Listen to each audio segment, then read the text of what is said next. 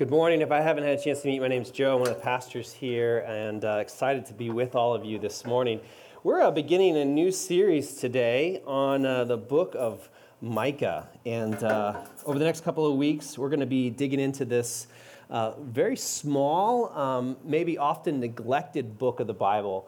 And so I'm going to encourage you over the next couple of weeks, if you're still using the old school Bibles, paper Bibles, I don't know if you guys are familiar with this. It's the literal U version. I encourage you to bring it along because we're going to actually, the way in which we're going to teach this series is going to work really well for taking notes in your Bible if you're into that sort of thing. If you're not, then you'll still be able to follow along on the screen, no problem. Now, as we look at this book of the Bible, there are really kind of like three verses that are kind of Micah's claim to fame, like three verses that have made their rounds in the world, and we're going to look at a couple of those just to start. So the first verse that really kind of drove me to this book, to look at this entire short book of 7 chapters, it was actually because I was following someone on Instagram. It's a Christian design and t-shirt company and called The Happy Givers, and I really liked one of their designs, and it's something that they post often because they're trying to sell these shirts. It's this one here. It's a pretty cool shirt. It says, "Act justly, love mercy, and walk humbly." It's a great shirt. It's a great life motto, and it comes from Micah chapter 6. So if you have your Bibles, you can actually go to Micah chapter 6, and specifically verse number 8. It says this: "So what does the Lord require of you? To act justly, and to love mercy, and to walk humbly with your God." It's a great verse. It's a powerful verse. Scholars have referred to this verse as the golden rule of the Old Testament. So it's one that's been picked up, and it makes a great meme nowadays, but it's been read and memorized. In fact, if you're going to memorize a verse, if that's something you do to kind of help you grow in your faith, for this series, that's the verse to memorize. Phenomenal verse. What does God require of you? To act justly, to love mercy, and to walk humbly with God. And in a lot of ways, this verse is kind of the theme for everything we're going to talk about in this book. So that's one verse that's kind of made its rounds, and you maybe have seen or heard, or you'll notice it in the future. The second verse is a little less familiar, but it's definitely made its rounds in some segments of Christianity, and it's been duplicated and even lived out in really kind of profound ways. It's found in Micah chapter 4. So Micah chapter 4, one of the books, chapters in Micah, specifically verse number 3. It says this: "They will beat their swords into plowshares and their spears into pruning hooks. Nation will not take up sword against nation, nor will they train for war anymore." It's this really beautiful picture of what does it look like for a nation that is so driven to war, like so much money, time, and investment is put into war. Not that nations do that anymore, but imagine a nation that would. And what if they took that energy and took their weapons even and made it into something that could actually help people live instead of kill people, right? So this has actually been used by a lot of artists and activists. This is the type of language that artists and activists, especially pacifists, they love that. So there's been a lot of art exhibits. So this is one that's actually very similar based on this. All of these shovels here, the metal part of them were hammered out of guns. So it's like taking this metaphor, this language, and like actually living it out. And taking something that was used for war, and now these shovels, after the art exhibit, they'd be used for planting trees. Very beautiful, powerful imagery. So the third verse, though, has its claim to fame. This one you probably have heard before. You've probably heard this verse. You might not have realized it. In fact, if you know someone who only goes to church Christmas and Easter, they've probably heard this verse in Micah, and they didn't even know it. And it's this one right here. It's in Micah chapter 5, specifically verse number 2. It says, "But you, Bethlehem, though you are small among the clans of Judah, out of you will come from me one who will be ruler over Israel, whose origins are from of old, from ancient times." So this is the verse that caused the 3 wise men and the Magi to go looking for this king, this Messiah, in Bethlehem. And this is also the verse that the song, "O Little Town of Bethlehem," is probably "O Little Town of Bethlehem" and not "O Town of Bethlehem," right? This because he's talking about how Bethlehem in this tribe is one of the smallest, but out of this tribe and out of this small community, the Messiah will come. So these are easily the most popular verses within the book, but what about the rest of them? What about the rest of the verses? And what do these verses specifically have to do? How do we understand them in the context? If we really understood the entire book of Micah, what kind of meaning or clarification would come from these passages, these verses? So that's what we're going to do in this series, and that's what we're going to do today. I hope to share with you some things that you'll want to remember. That's my hope is. Might not happen, but my hope is that. And so on the back of your update, there is room to take notes, and I'd encourage you, if there's something that I say or something that God says to you while I happen to be talking, that you would just write that down so you can remember it. So let's talk about Micah for a second. Micah is found in a collection known as the Minor Prophets. It's not minor because they're inferior. It's minor because they're really short. So there's major prophets, and they are some of the longer books of the Bible, and then there's these minor prophets. And Micah is pretty small. It only has 7 chapters, and we're going to actually work through it verse by verse. And I'm not exactly sure how long this series will take, but it's going to be at least 5 weeks. And we'll just see how far we get into it. But these 7 chapters in Micah, the smaller book, is divided into 3 prophetic speeches. So Micah is a prophet, which literally meant in the Hebrew, mouthpiece. The mouthpiece of God. A prophet would speak for God. And so what we have in the book of Micah is a collection of 3 of his probably most common, maybe even popular speeches. I'm sure they're not everything he said. He probably did this for quite a while, probably full time, and so there's a lot of things that he said that we don't have. But his general message as a prophet was consolidated into 3 speeches, and those 3 speeches make up 7 chapters of the book of Micah. And what we don't have in Micah, though, this book, is that we have in many other books of the prophets, is his story. So we don't given really a lot of context for who Micah was, why he was preaching, what was his, was he married, did he have a home? We don't know a lot about Micah. So here's a little bit of just kind of the area around Micah when this is happening. So Micah lived during the time of Israel's kingdoms. And so here's a map of Israel. And of course, when the people of Israel came out of Egypt from the south and moved in, I feel like a weather person. But when Israel moved up here and they congregated in this area, this became their nation. But after they had judges, and then they had kings, and they had 3 kings, Saul, David, and Solomon. David was their favorite. Solomon was David's son. He did okay, but he wasn't as great. After Solomon, the nation divided into the southern kingdom and into the northern kingdom. And there's a lot of sort of names and ways of referring to these kingdoms. And so during this time of the kings, you had the prophets. And they would live in the northern kingdom, some lived in the southern kingdom, and they would challenge some of God's leadership. So there was 3 kinds of leaders during this time. You had priests, kings, and prophets. So you might want to write this down. This is true throughout most of the Old Testament, especially during the times of the kings. But God would work in this world in the Old Testament through 3 types of leaders. This is significant for a lot of reasons, and we'll talk about this later, but these are roles that Jesus plays when he comes. He comes as priest, he comes as king, he comes as prophet, okay? So 3 types of leaders, priests, kings, and prophets, and they all deal in some sort of like different currency of God, so to speak. So priests, they deal with the holiness of God.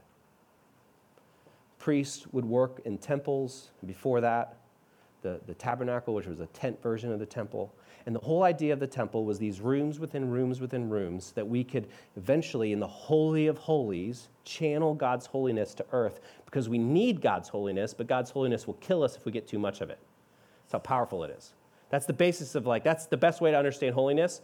It'd be very similar to understanding radiation and cancer. Sin is this cancer, and we need this radiation to heal us of it. But if we get too much, it will kill us as well. And so the temple is this way of sort of this apparatus to sort of bring God's holiness to earth and provide it to us in a way that can cure us, but not kill us, which is God's big dilemma. How do I cure them without killing them? Because sin leads to death. So priests deal in holiness. Kings deal in the kingdom of God. This is the sort of the currency that they deal with God. Their job is they're anointed to build God's kingdom on earth as it is in heaven. This is, once again, as you think about even projecting into the future as we talk about Jesus, you can see how this all plays out. And then finally, prophets, they deal in the word of God. So they receive from God word, message, speech, and they proclaim to the people what God has to say. Now, here's what they usually do. Prophets typically have a word for the kings and for the priests. So when the kings and the priests, these leaders of God, aren't doing what they should be doing, when they get off track, the prophet's job is to come and say, here's how you're screwing it up. So as you can imagine, prophets were really well liked. Like just generally, people thought they were great. Actually, they weren't liked at all. The only thing worse than someone telling you you're doing something wrong, do you know the only thing worse than someone telling you you're doing something wrong? Is when they're right. And that's the good prophets. They're telling you you're doing something wrong. They're absolutely right about it, and it's infuriating. Oh, the prophets hated it. So the prophets, the good prophets, they were not liked at all. So it wasn't uncommon for them to find themselves on the run. Oftentimes, the king didn't like their message, and so the king would then send armies after them to kill them. John the Baptist, a prophet in the New Testament, he gets his head removed because he was a prophet, and the king Herod didn't like what he had to say. And so they really struggle with this. Jeremiah struggled with this quite a bit. He's one of the major prophets because his book is much bigger. And he says it like this. He says, you deceived me, Lord, and I was deceived. I absolutely love this. Jeremiah is talking about God's call on his life. Like God asked him to do something, and somewhere along the lines, Jeremiah was like, this is going to be, God called me, I'm set apart, I'm special, I'm going to be a leader. And now he actually does the work, and Jeremiah's like, you lied to me. You deceived me. I was overpowered. You overpowered me and prevailed. I didn't even have a choice in this matter. And here's why. Here's why you deceived me. I am ridiculed all day long.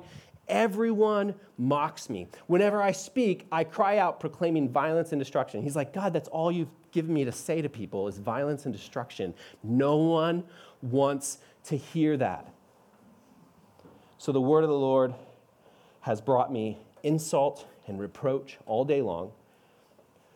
But if I say, he says, but, if I say I will not mention his word or speak anymore in his name, his word becomes in my heart like a fire shut up in my bones. I am weary of holding it in. I cannot. I'm damned if I do, I'm damned if I don't. I don't want to say this, but I can't not say it. I have to say it. This is going to be a problem for Micah as well. I see a lot of people claim to be prophets. It's a very prominent position. In fact, it's not entirely uncommon in Middle Eastern cultures and in Israel even to this day where people kind of like claim to be prophets and sometimes in very political ways. And you'll see their billboards up along posts and they're claiming to be some kind of Messiah or prophet. So a lot of people claim to be prophets. And Scripture teaches us how to tell between the good prophets and the bad prophets. One of the most basic ways is if you're a good prophet, if what you say comes true. So you're speaking for God, and if God knows what's going to happen, then what? But the problem with that is you only know that in hindsight. So we look at Micah, and Micah said, destruction is coming to Israel because you've really messed up, and destruction came to Israel. So we're like, okay, you got that right. And then he says, but don't worry, a Messiah is going to come someday out of the city of Bethlehem, and we look back and we're like, okay, you got that right. So you're in, Micah, you're good. You're not a false prophet. But when he's preaching this, it's impossible to know. So Micah offers a slightly different perspective. He seems to suggest, we'll look at this in a second, we'll look at this actually in future weeks. He seems to suggest that there's another way to know whether someone's a true prophet or a false prophet. And here's what he says. You're probably not a true prophet if you just tell people what they want to hear.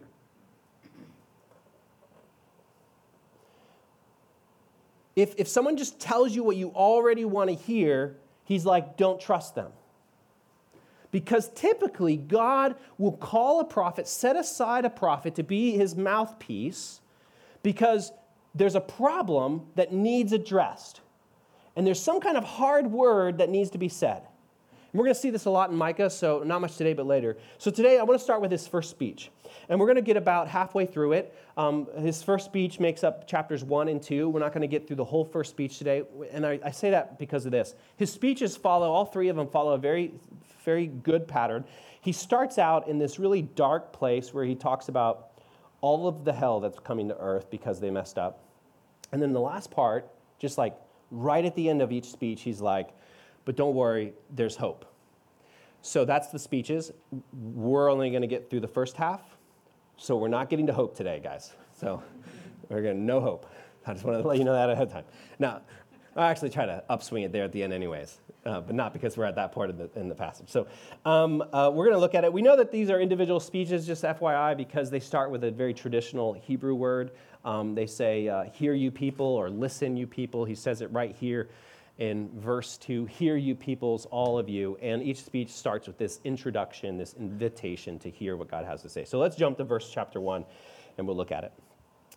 So the word of the Lord came to Micah of Moresheth during the reigns of Jotham, Ahaz, and Hezekiah, kings of Judah. And the vision he saw concerning Samaria and Jerusalem. So I'm going to pause right there. We now know what this entire book is going to be about, right in this little introductory paragraph. Samaria, right here, was the capital of Jerusalem and of Israel, and Jerusalem is the capital of Judah, the southern kingdom. And so what he's saying is, I've got a vision regarding Samaria, and I got a vision regarding Jerusalem, which is another way of saying I have visions regarding the capitals of these two nations.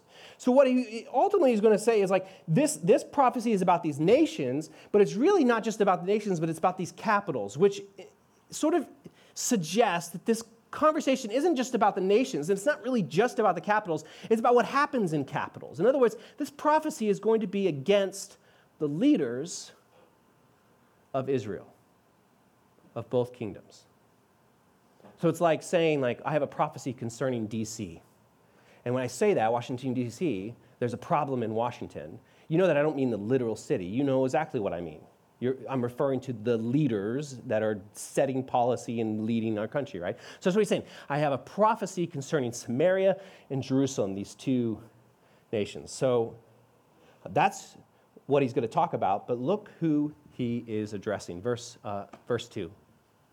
He says here, hear you peoples, all of you, listen earth and all who live in it, that the sovereign Lord may bear witness against you, the Lord from his holy temple. So he's going to talk about these leaders, but what he's really addressing is the entire earth.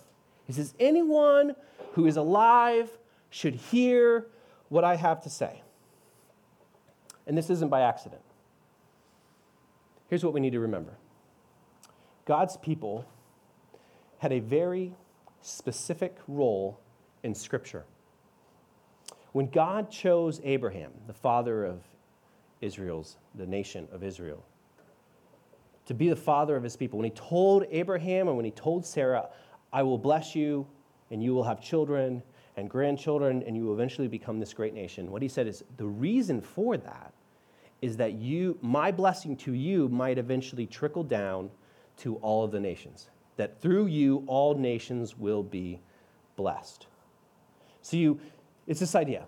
You have this whole earth who's being told to listen to this message. This earth, all nations would receive God's blessing from God's people. And God's people will receive God's blessing oftentimes through the leadership that God set aside, these priests and these prophets and these kings. So it looked like this. Here's a way that I want to try to explain it here.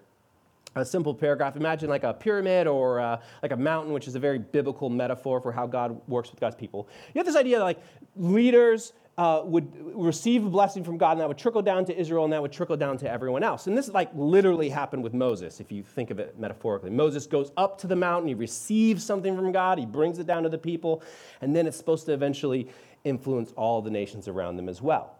So this is how it's supposed to work. If you're a priest, then you would receive holiness from God, and it would spread out to the people and eventually influence all the nations. If you were a king, you would bring God's kingdom to earth, and it would obviously impact the kingdom of God and then eventually influence all the nations. And if you were a prophet, you would bring God's blessing in the form of God's word to earth, and then it would go to the people and to all the nations. So here's why Micah is telling all of the earth to listen. Next slide. If for some reason, the leaders, the priests, and the prophets, and the kings turn from God, then not only will they suffer, but the people underneath them will suffer. And indirectly, so will all of the earth. This is what God is suggesting here. We see throughout Scripture. So in other words, this isn't just bad news for the leader. This is bad news for his people. And this isn't just bad news for his people. This is bad news for everyone else. Nothing good is going to come from God's people getting off track. Now, this is a huge shift from the way that most religions think of the world. Here's how most religions think about the world, including Christianity, especially when it gets confused. We'll go to the next slide here. It's really kind of simple. We often think of this idea that we have leaders and we have, Israel, or we have the people of God, which we maybe say Christians or whatever religion you want to look at. And this idea that if everyone else in the world wants to receive the benefits of that religion, they have to jump this barrier, right? So I have to become a Christian if I want to receive the blessing. And so what often happens is we believe okay, we're blessed because we're in. Blood of Jesus, we're in. Everyone else judged. You don't want to be judged? Get up on top. But otherwise, you're screwed. This is the natural way to understand the world. It's not the biblical way. Much more healthier way to view the world is like this. Go to the next one. It's this idea that you have the people of God, even today. And there's still leaders that play a role very significantly different than the Old Testament. But there's still some leadership involved and community involved. But the idea is that all the good that God does in our community and in the church in general is meant to influence the world. And so here's what I really want you to hear. The world will be blessed through God's people. And what we're going to see in Micah is this. This is where it gets uncomfortable. If the world is deserving of judgment, it'll be judged through God's people. Or as 1 Peter says it like this, for the time has come for judgment, and it must begin with God's household. Because when we who know God reject God, we can no longer be used by God to change the world. And the natural byproduct of that is ruin, or what we might call judgment. One way to think of God's judgment, it's not the only way, is it's just a natural result of rejecting God. It's all those parts of the world that God has been separated from because of our choices. And when God isn't involved, it's bad. Not just for us, but for everyone else as well. Consider it like this. Point to a problem in America, just as one example.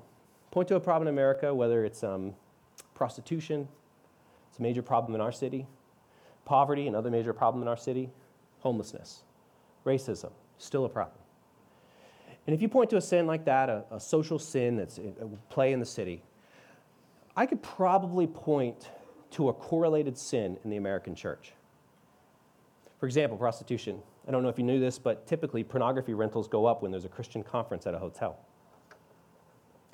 Consider poverty. You know, the largest churches in America will tell you that God wants you to be rich. The largest churches, like one of the largest voices under the name of Christianity, will tell you that God wants you to be rich. And we wonder why there's a poverty problem in America.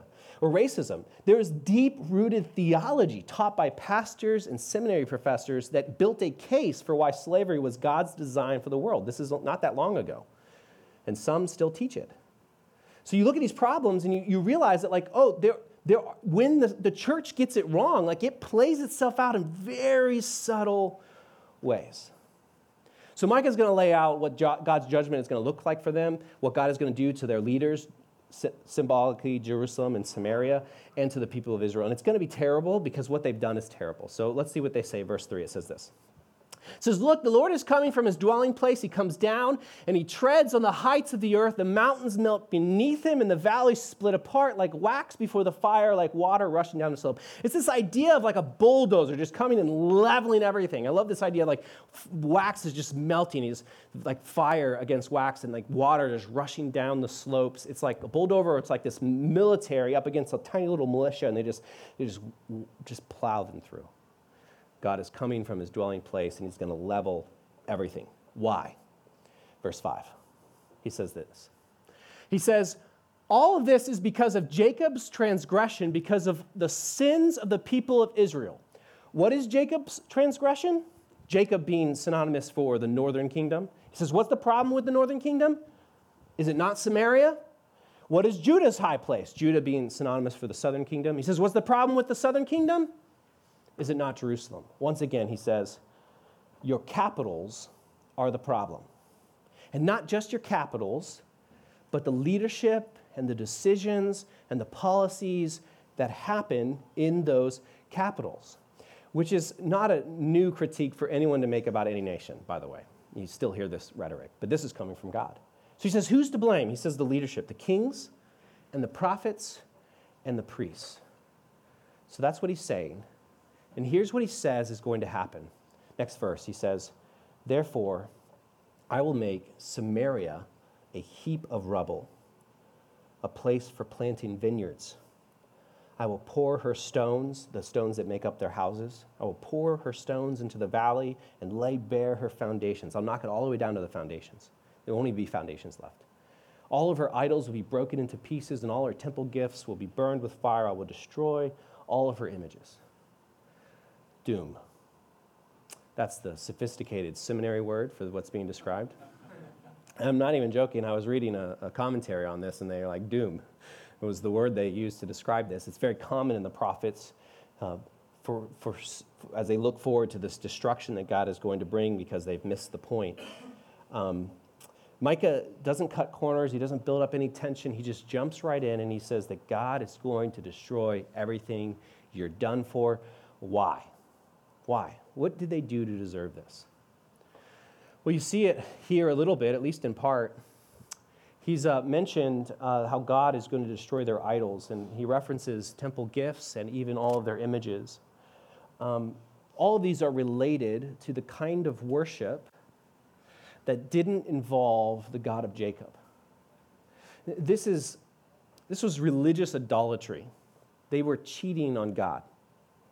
You see, the people of Israel, they had two major sins. Two major sins that the prophets deal with over and over again. Micah's dealing with one of them right here. He's going to deal with the other one in passages to follow. But two major sins that all the prophets deal with, and it's this. The first one is they love to worship idols. They love to worship something other than the true God. Okay. The second sin is they always seem to neglect the poor. They failed to take care of the widow. They failed to take care of the orphan. They failed to take care of the stranger or the immigrant or the refugee. So they messed up in these two ways over and over again. You read the prophets, these are the images that'll come up. If you get past the doom part, it'll be about idols and it'll be about the poor. Which makes sense. When Jesus came and he was asked, what are the great commandments? Many of you know the answer. He said to love God with all that you are and to love your neighbor as yourself. The people of Israel failed to love God when they worshiped idols. And the people of Israel failed to love their neighbor when they failed to take care of the poor. When they failed to take care of the widow, the orphan, the stranger. Because if you're turning your attention from God to an idol, then you're failing to love God. And if you're not taking care of these most vulnerable, fragile people, then you're failing to love your neighbor. And Jesus says, if you want to sum up all of the law and all of the prophets, Jesus' words, he says, if you want to sum it up, you can sum it up in those two things. Love God, love your neighbor, especially the vulnerable. Now, what makes their crimes particularly horrible is that not only did they fail to love God and neighbor, but they used their failure of loving their neighbor to finance their failure to love God. Look at this next verse. This is going to break your heart. He says, I will destroy all of this because she gathered her gifts from the wages of prostitutes. As the wages of prostitutes, they will be used. He essentially is saying one of a couple things. It could be a metaphor. I'm going to treat it more literally in this particular time, but it could also just be a metaphor. It was very common in pagan worship for women and sometimes men to be engaged in various prostitution in order to, as part of the worship. And what you see here is almost this idea that Israel, northern, southern kingdoms, they were not only building these idols, usually out of very expensive things, and they were buying gifts, and they were building up this idol worship. They were spending money on it, a lot of money. But the idea is that they were getting that money because they were forcing women to work in the streets and using that money. So they're failing to love the most vulnerable in the society, these oftentimes women without husbands, failing to love them, and using that failure in the worst way possible to finance their failure to love God, to finance their idols. Both commandments, love God, love neighbor, were broken in this vicious, corrupt cycle. And the people who were doing this, who were at least allowing this to happen, they were the leaders, the prophets and the priests and the kings. So there's all kinds of things wrong with this.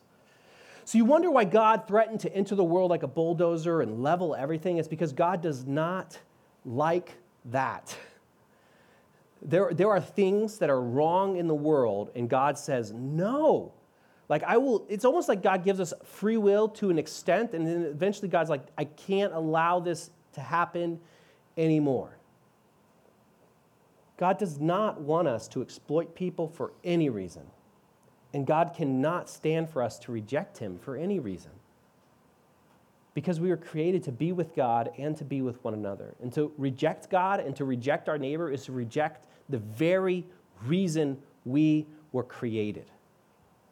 This is what we were made for. Some of you might wonder if old books like this are still relevant today. In fact, someone jokingly gave me a hard time. Micah, that's not relevant anymore. I think they are. Because nothing has changed. You know, friends, the two best things you can still do right now is to love God with all that you are and to love your neighbor as yourself, especially the most vulnerable. It's the two best. If you're like, I don't know what to do with my life, start there every time. I'm serious. People oftentimes really struggle with, I don't know what to do with my life. If you just started with those two things, you'd be able to get pretty far. I know it doesn't tell you what job to have or where to live, but boy, I'm not worried about those things. And I don't think God's worried about those things nearly as much as we are. God's really worried, are you loving your neighbor and are you loving God? And here's the thing, the two things we struggle with the most is still those two things. We still worship idols. They just typically are, they come with HD screens, or they come in the form of football teams, or they come in form of luxury items, or they come in the form of our jobs or our boyfriend or our girlfriend or our own image or our status in this world. We still place our focus and our attention on things other than God, and we still pay for those things. Like we're putting money into things that are pulling us from God, sometimes large amounts of money, which makes them an idol. And I would suggest that those idols in our lives will indirectly impact the way we love our neighbors, even those closest to us. So Alyssa recently was a little bit of a prophet in my life, which made her really well liked in our house for a while, as prophets are. She noticed something that was off in my life and called me out on it, and like all of you would probably feel the same way. I was just really blessed to have that called out in my life, and took it with grace and definitely didn't challenge it at all. But she told me that I really just something that I needed to pay less attention to so that I could pay more attention to God and to my neighbor, specifically those neighbors that live in our house, my wife and son. She said, I'm on my phone too much. And she specifically mentioned that I was on Facebook too much and really kind of suggested that I should give up Facebook. So I did. I gave it up. It was a little hard at first. Absolutely love it. I get on there occasionally to check some groups that I'm in and make sure no one's messaging me, but I've given it up. And it really has been great. She was absolutely right. But after a couple of weeks of giving up Facebook, she became the prophet in my life again and in our family. And she had the audacity to tell me that I'm on my phone too much. And I'm over here thinking, I gave up Facebook. Like, what do you want from me? I mean, granted, I just went to Instagram and Twitter and to a bunch of games. But I'm not on Facebook. Like, I'm making progress here, right? It was a hard message. I definitely didn't argue with her at all about it. And I said, I'm so glad you told me that because she was right. Now, the only thing worse than someone telling you you're doing something wrong is when they tell you you're doing something wrong and they're right. And she was right. And so I'm working on that. I'm working on my phone. I haven't conquered it yet. Honestly, the best way to conquer it would be getting rid of it entirely, but I use it a lot for work, so I'm really wrestling with that. Maybe I will get rid of it. I've really wrestled with maybe just getting rid of it entirely, and then no one can get a hold of me. which I wouldn't necessarily complain about, but I'm trying. And more than really just even giving it up right now, I've begun to recognize how it influences my relationships with God and with other people. I know that it's made me pay attention to people a lot less. I know that it's probably produced some ADD in my life. I know that I end up in conversations. In fact, I just found out about one today from like a year ago, not quite a year, where I was in a conversation with someone and I walked away mid-conversation. And I do that. I guess I do that a lot. You've probably experienced that. I'm sure it's probably in part because of my addiction to my phone. And so I'm beginning to recognize this. I'm beginning to see this. I'm being honest with you. But here's the thing. Idols, things that steal our attention away from what matters, I don't know what they are in your life. They might be a phone. It probably is for a lot of you. But they steal our attention, and they influence the way in which we can love God and love our neighbor. We get wrapped up in them, and we can't fully love other people. And I'm telling you that because it's not just about our families or our roommates or our actual neighbors. God wants us to go further. He wants us to love them, our immediate circle of people, but he wants us to love those on the other side of town. He says, they're your neighbors too. Especially the ones who are suffering or marginalized or vulnerable. And so if we can't figure out how to just even pay attention to the people in front of us, how are we ever going to love the people on the other side of town? And if we don't, how are we any better than the people of Israel during the time of Micah? We're holding a week of service because we know that we tend to struggle to love our neighbors. We especially tend to struggle to love the neighbors we never see. And if we aren't intentional about it, if we don't put energy behind it and we don't put money behind it, friends, we won't do it. I won't do it. It's just not going to happen. I'm just going to go on. I got better things to do with my time. It will not happen unless we make it a thing and we put some intention. So that's really the heart of this week of service, is say, no, we're going to make it happen, even just a week, which hopefully is just an introduction to doing it long term, but we're going to make it happen. Because and friends, this is how it's always been. There's nothing new. You don't have to feel overwhelmingly guilty about it or feel bad. This is what it means to be human. This is how it's always been from the very time of the prophets. We fail to love God, and we fail to love our neighbor. God loves us anyways. Sprinkle just a little bit of hope in there. We'll get to that later in this speech, by the way. But here's the worst part. Sometimes we use our failure to love our neighbor to finance our idols, don't we? Think about it like this. Pull out your week of service. You should have got one. I want to ask yourself, what would you have to give up in your life? What idol or addiction or preoccupants that you have in your life, what would you have to shift around in your life in order to volunteer at a place like this? Maybe not even the week of service. Like, that's just a metaphor, right? Like, if you can't volunteer the week of service, I'm not going to think less of you. But just think through, what would you have to change in your life to show up and to make a difference amongst the most vulnerable? Every single one of our projects does some sort of work with our city's most vulnerable. What would you have to give up? Or think about it like this. What would you have to sacrifice? What would you have to give up? How would you have to shift your life around in order to be at church every week? To create space in your life to worship God. There's lots of ways to worship God. I'm not doing a whole series on worship right now. I understand that. You can go all kinds of wonderful, great ways. But what would it look like to really sacrifice in your life to be a part of a community that's worshiping God all together at one time? What would you have to change in your life, outside of even the week of service, to make it to small group, to be a part of a community where you can be in a relationship with other people, where you can love those neighbors who are closest to you? What would you have to change in your life? What would you have to do less of? What would you have to give up?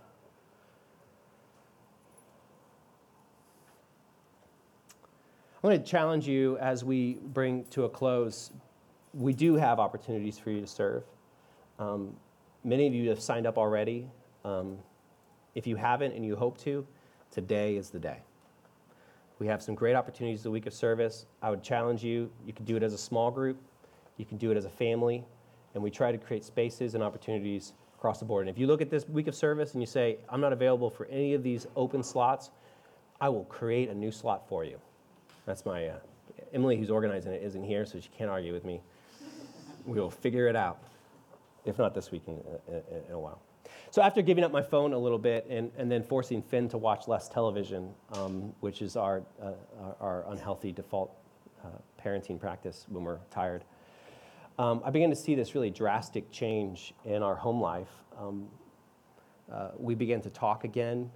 We even began to play together. In fact, at one point, I put a record on, and I can't remember who started, but one of us started to dance, and soon all three of us were dancing. And if you haven't seen Finn dance, it's worth the price of admission. And we're all dancing in this room together as a family. What idol do you need to give up so you can dance again? Dancing actually is this really beautiful prophetic picture of what it looks like when all things are right. The prophets, I don't know if Micah deals with it, but other prophets will talk about that you'll know things are good when children dance in the streets, when there's dancing, this carefree willingness to just let go, and all these chains we've let go. We're going to talk about that more. For now, let's pray. God, we come before you, and we thank you for the ways in which you work in our lives. Lord, as we begin to dig into your word, especially and specifically the book of Micah, that you would begin to soften our hearts, that in the midst of sometimes very challenging words, you would give us a sense of hope. Lord, we're so grateful that we live in a time of grace where it doesn't matter how much we mess up, you're willing to love us and forgive us, that even when we fail to be your people. Lord, help us to live into what it means. Help us to trust that when we engage in what it means to be a church, that we know that it's making an actual difference in the world around us in ways that we sometimes can't even notice. Help us to be faithful. In your name we pray. Amen.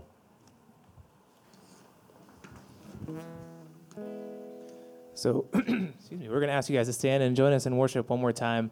Like Joe said, take those idols, put them in your pocket, stand, sing with us if that's what Jesus is calling you to do, dance with us if that's what Jesus is calling you to do. But we want you to participate with us in whatever way God is telling you to do so. Enjoy the rest of your weeks, and we'll see you next week.